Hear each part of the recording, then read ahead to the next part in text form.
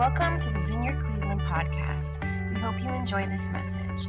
For more information and other resources, please visit vineyardcleveland.org. I'm going to begin to lead us in a series of questions. You can keep your eyes closed if you want. There's nothing you have to do. There's not going to be any words on the screen.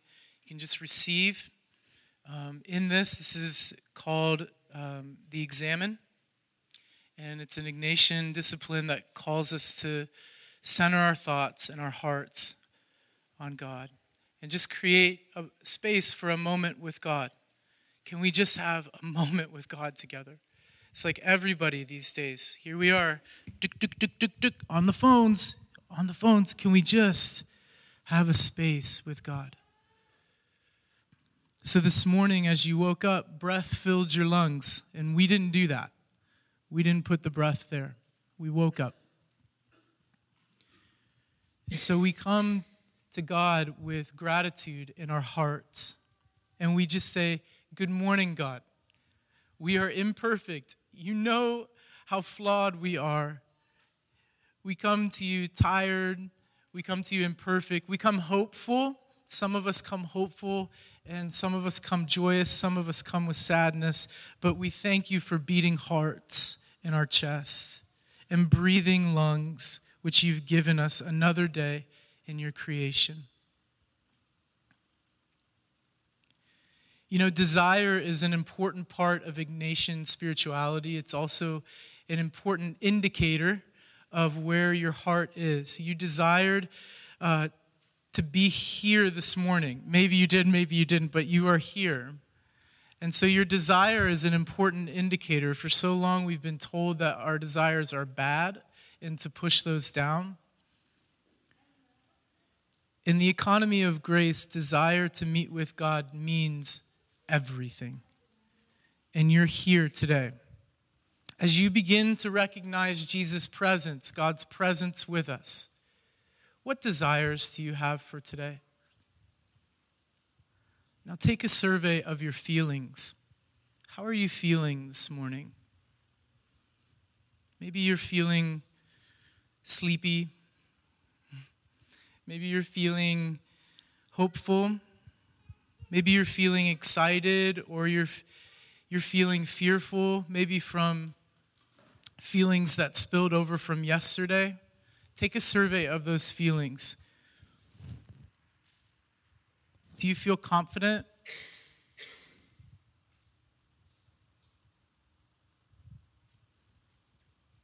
Do you feel timid? You know, feelings happen to you. Feelings don't define you. And it's important to remember that God created you to have feelings. As you begin today, remember that you are loved. You're loved today. You have certain gifts that God has placed on your life and talents. This is your identity in God. You are loved. With this in mind, all of this, that you're loved and that these feelings happen to you, do you anticipate any challenges today? For you, good or bad? Now, with all of this in mind, and in this space with God, take all those desires, all those feelings, the challenges, and give them to God. Let's give those over to God.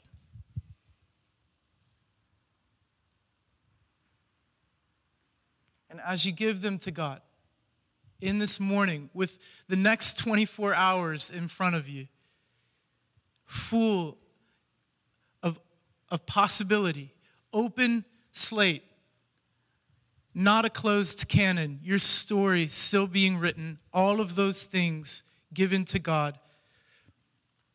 What would be your one sentence to God right now as you face a new day? Go ahead and speak that to God. I've been loving this prayer recently from this old Jesuit father years ago. And I want to read that to us. Again, we just need to receive. Sometimes that's really difficult for some of us, but I've just been getting a lot of life from this. God, I find myself at the beginning of another day. I don't know what today's going to bring. Please help me to be ready for whatever it may be. If I'm to stand up, help me to stand bravely. If I'm to sit still, help me to sit quietly. If I'm to lie low, help me to do it patiently. If I'm to do nothing at all, let me do it gallantly. I pray just for today, for these 24 hours, for the ability to cooperate with others according to the way Jesus taught us to live. Your kingdom come and your will be done on earth as it is in heaven. May these words he taught us become more than words. Please free me from my thinking and feelings and the thinking and feelings of others, from all forms of self-will, self-centeredness, dishonesty, and deception, along with my brothers and sisters. I need this freedom to make my choices today according to your desires.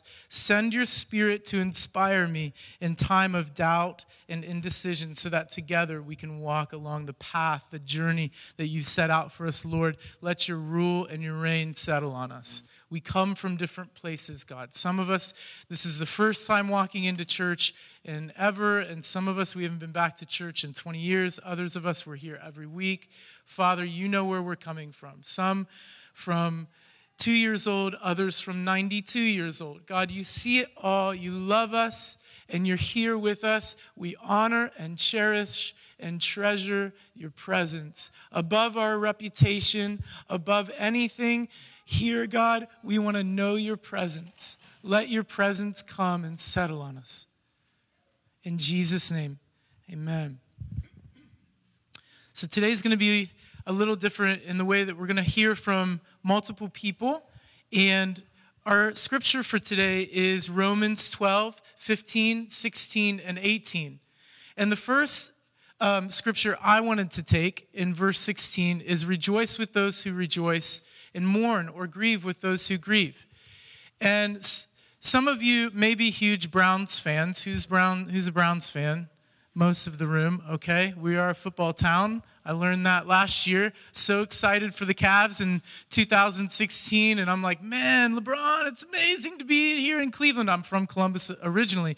Then I went to my first Browns game last year. And I found out what you already knew. We are a football town.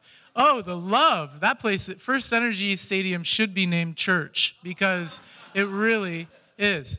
The love that people pour out on each other in this common thing. Here we go, brownies. Here we go. Woof, and then the woofing. So it's a powerful thing. So I don't know how many of you have been following along with their preseason, but preseason in NFL football doesn't really mean a whole lot, if anything.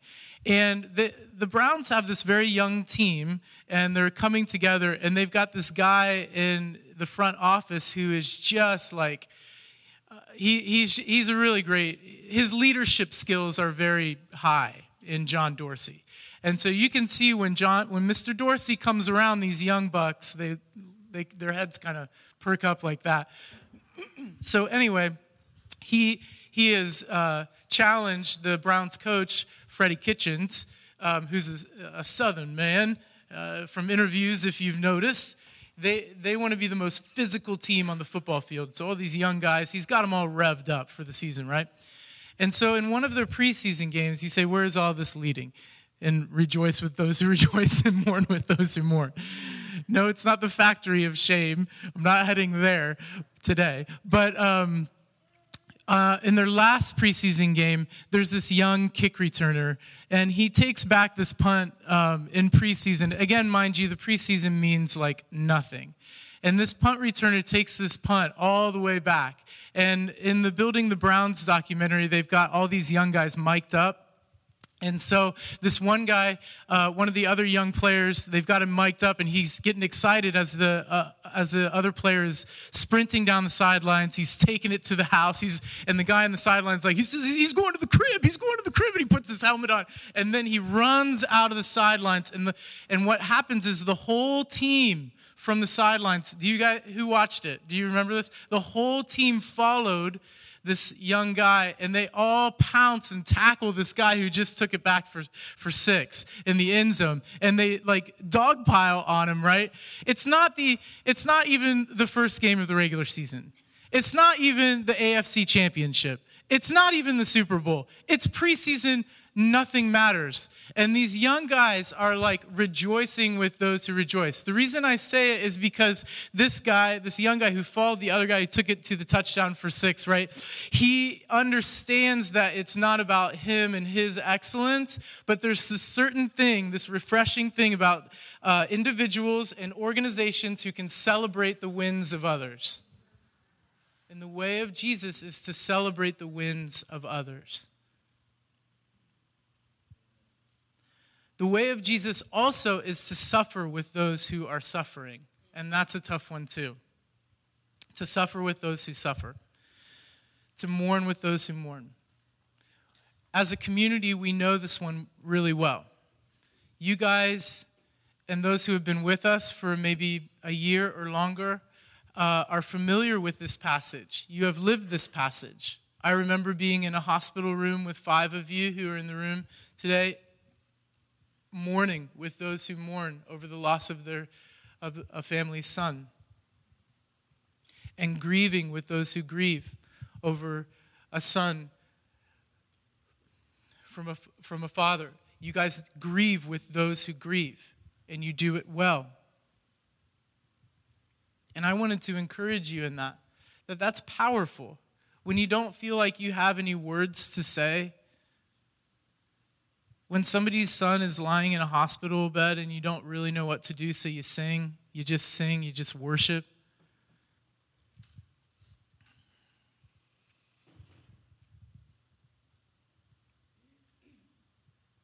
When you begin to do that, Vineyard Cleveland, you begin to learn how to mourn with those who mourn and grieve with those who grieve. And I wanted to encourage you. You are doing well in that.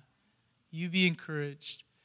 You keep on. Don't give up celebrating the wins of others. Even if you feel like your time is coming and you feel like other people should be celebrating you, keep on celebrating the wins of others. It's worth it. Don't give up. Don't give in. I've asked Bill and Mel Biter to come up and share what does it look like in their lives. This next scripture verse, what does this look like for you guys? If we wanted to put the next one up there, verse 16. To associate with people of low position, to not be conceited. Good luck, guys. Good luck. Notice how I gave you 3 the hard one. But to live in harmony with one another, to not be proud, but be willing to associate with people of low position. Don't be conceited. What's that look like for you guys? So for me, this verse tied into another verse that I just wanted to share real quick. From Philippians 2, it says, in humility, value others above yourselves, not looking to your own interests, but each of you to the interests of others. So not an easy thing to do, but for me, just thinking if I was in someone else's shoes, how would I be feeling and how would I want to be treated? So just praying about that in my life and to seek that more. So. All right. Hi, everybody. This little guy's getting heavy now, and he doesn't want to be put down, but that's all right. For me, that just made me think about, the people that you might see out in the world, like the guy that might be in front of you in the store, smelling like booze, or the guy standing on the corner, and those out there struggling, because, for many years that was me. I was that guy. And just reading this verse just makes me think, you never know what plans God has for a person. That person that you might see struggling, one day might be in a church holding his son, who's a miracle, talking about a Bible verse. It's pretty amazing, and it made me think about a couple of guys. A guy named Tom Reynolds, who associated with the lowly, and he started a program called The Way in Huntsville, Alabama.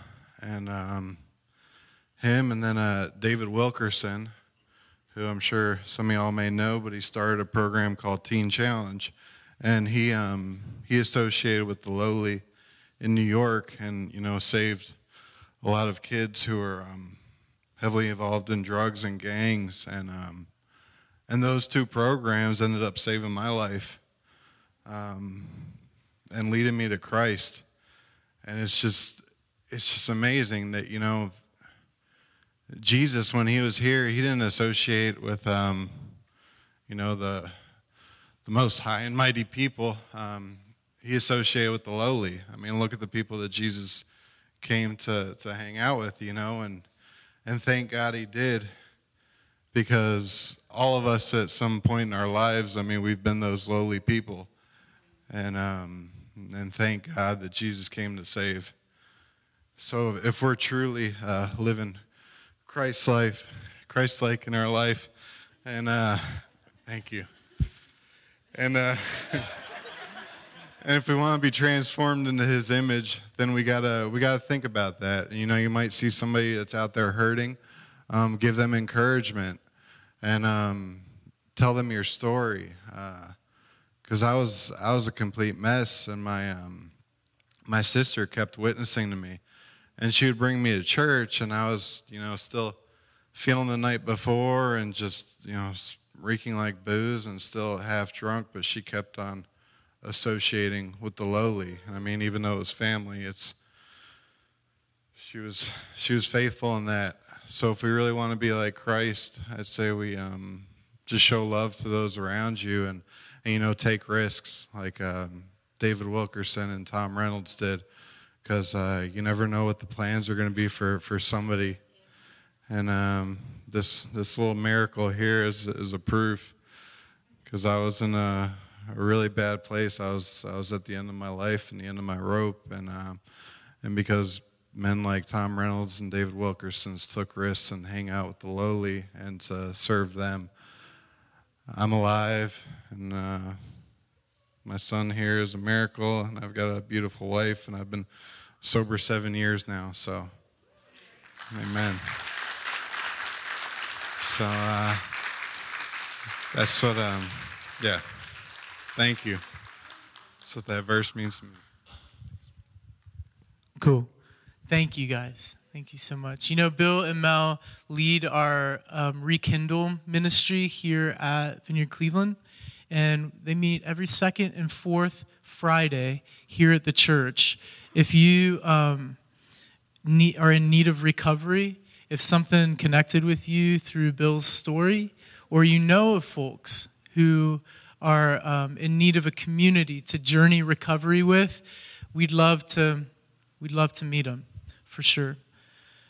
I love this word here that says willing. Be willing to associate with people of low position. And how the kingdom of God is like that.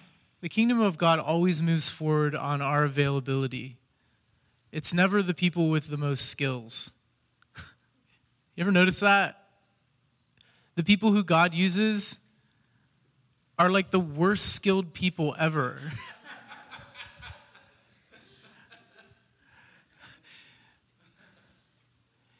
In a culture of experts, Jesus says, be willing.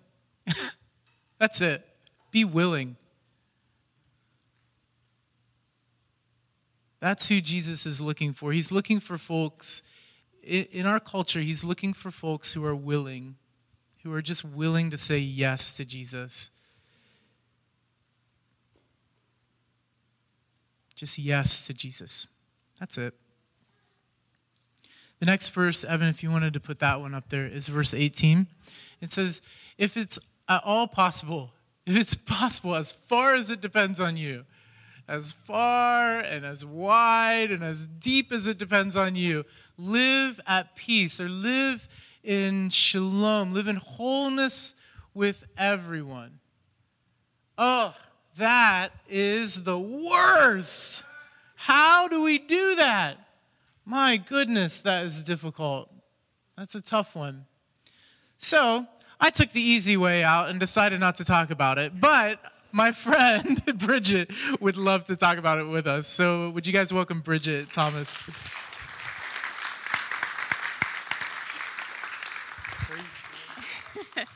Hi, guys. It is hard to see everyone. So it's funny that Evan said that it is tough to live at peace with everyone, and God does not use the experts for things. Because when Evan reached out and said, hey, do you want to talk about peacemaking? Nope.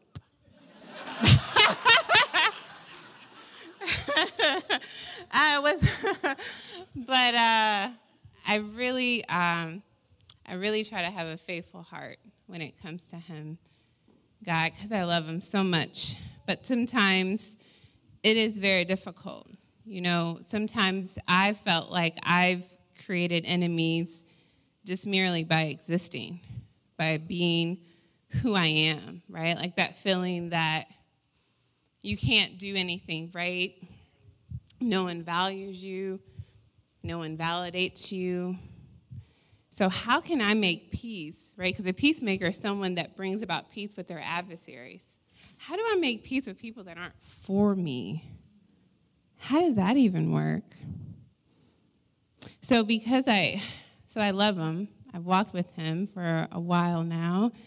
And when I love a person, I am for you, right? So I am for Jesus. So when people do hurt me, most of the time, I see they're hurting, and I want to reach them. I want this to be an opportunity for us to clear the air, for God to be, right, for him to be validated, for his glory to come, but sometimes they don't listen, y'all. And they have no desire to. And I think that we all want to be peacemakers, but I think we fail at it often because I think it's not because we're not equipped or that he doesn't come. And often it's not that we don't realize, right? Like we know that we're standing on the shoulders of a Savior that has sinned under his feet. But it's the waiting. When someone hurts you, when you feel pain, you want to be rescued from that. You don't want to wait. And it's the waiting when we allow ourselves to be devoured, to be reduced to people that we don't even know, that our friends and our family don't know. And it's difficult to bring chaos. It's difficult to bring peace in this world today in the chaos that we live. No one wants it, it seems like. So I got to tell you a real quick story. So I went to Costco recently on a Saturday. I don't know if y'all go to Costco on Saturdays. If you don't, if you have not, please don't. Right? Like I ask myself every time, why am I here when everyone's here? And but you know, so we navigate. We have 2 kids. It's my husband, the big cart. We're getting all of our stuff, and my son is very independent. He's 5. We have cared for him in a way in which he doesn't understand that there still could be issues in front of him. So he told me, I need to hold your hand, Mama. I'm fine. Okay, well, buddy, you know, Mommy's just going to hold your hand. No, I'm standing right here next to you. I'm fine. Okay, buddy. So we're walking, and what happens? He has his hands in his pocket, and he turns around, and boom, a lady hits him right in the head. I'm so sorry. It's fine. It's totally fine. He's fine. So he's shocked. He's scared, and it's not that he can't walk, right? He's 5. He's mastered this actually at 9 months, so he is very comfortable with walking. But what he wasn't aware of was what I was doing in holding his hand. He didn't realize that as we're walking through Costco, I am making a path for him. that as I am walking, because we have a different alignment, I'm much taller than him, and I can connect eyes with the person that he sees at the table with the snack, to give the okay nod, to say, yep, no allergies, you're fine. He's not seeing this because he's here, right? And I'm here. And I'm making a way so that he is not hitting a cart because I'm pulling him next to me. And I'm the one that's getting hit by the cart.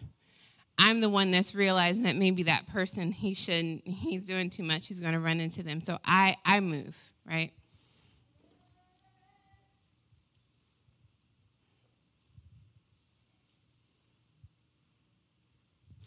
He's not realizing that that we're in a different alignment. And so like Gavin, when I have been so pumped up and excited to share God, right, to be that peacemaker, I didn't understand the role that God was playing. I saw myself confident and independent like Gavin, like I can walk through the store. I know that scripture. I can share it. I got it. He empowered me, and he gave me something to help me, but I still felt empowered to do battle alone. Not realizing that I needed him with me, not understanding that he was making a path for me, not understanding that he was first interacting with that person that I was supposed to interact with to let them know that they were safe with me because he was there. You know, in John 16:33 is one of my favorite scripture because it says, right, most people will quote, you know, in this world you have trouble, but rest assured because I've overcome the world. But I often thought it was interesting people always left off that first part that said that in him is when we have peace. It's in him is where we have peace. So maybe if you felt like me, that you felt like, oh, I failed at peacemaking, that's not something I can do. I'm just going to continue to argue with people. Maybe you didn't actually fail. Maybe you just let go of his hand. Thank you.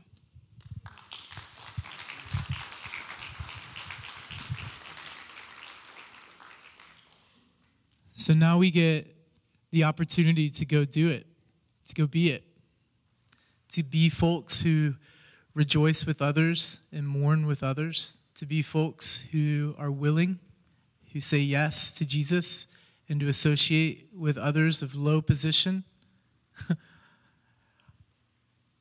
to be peacemakers in our families, in our marriages, in our communities, in our school systems. We get to go be that. What an honor that is. And it's true what Bridget said. It's only in Jesus, like in holding on to the hand of Jesus and letting him shape us and form us, that we can even begin to step foot into any of those places. Can't do this on our own. We need Jesus. So Jonathan is going to come and lead us in response. And what we're going to do is we're going to invite God's presence. We're going to receive communion together.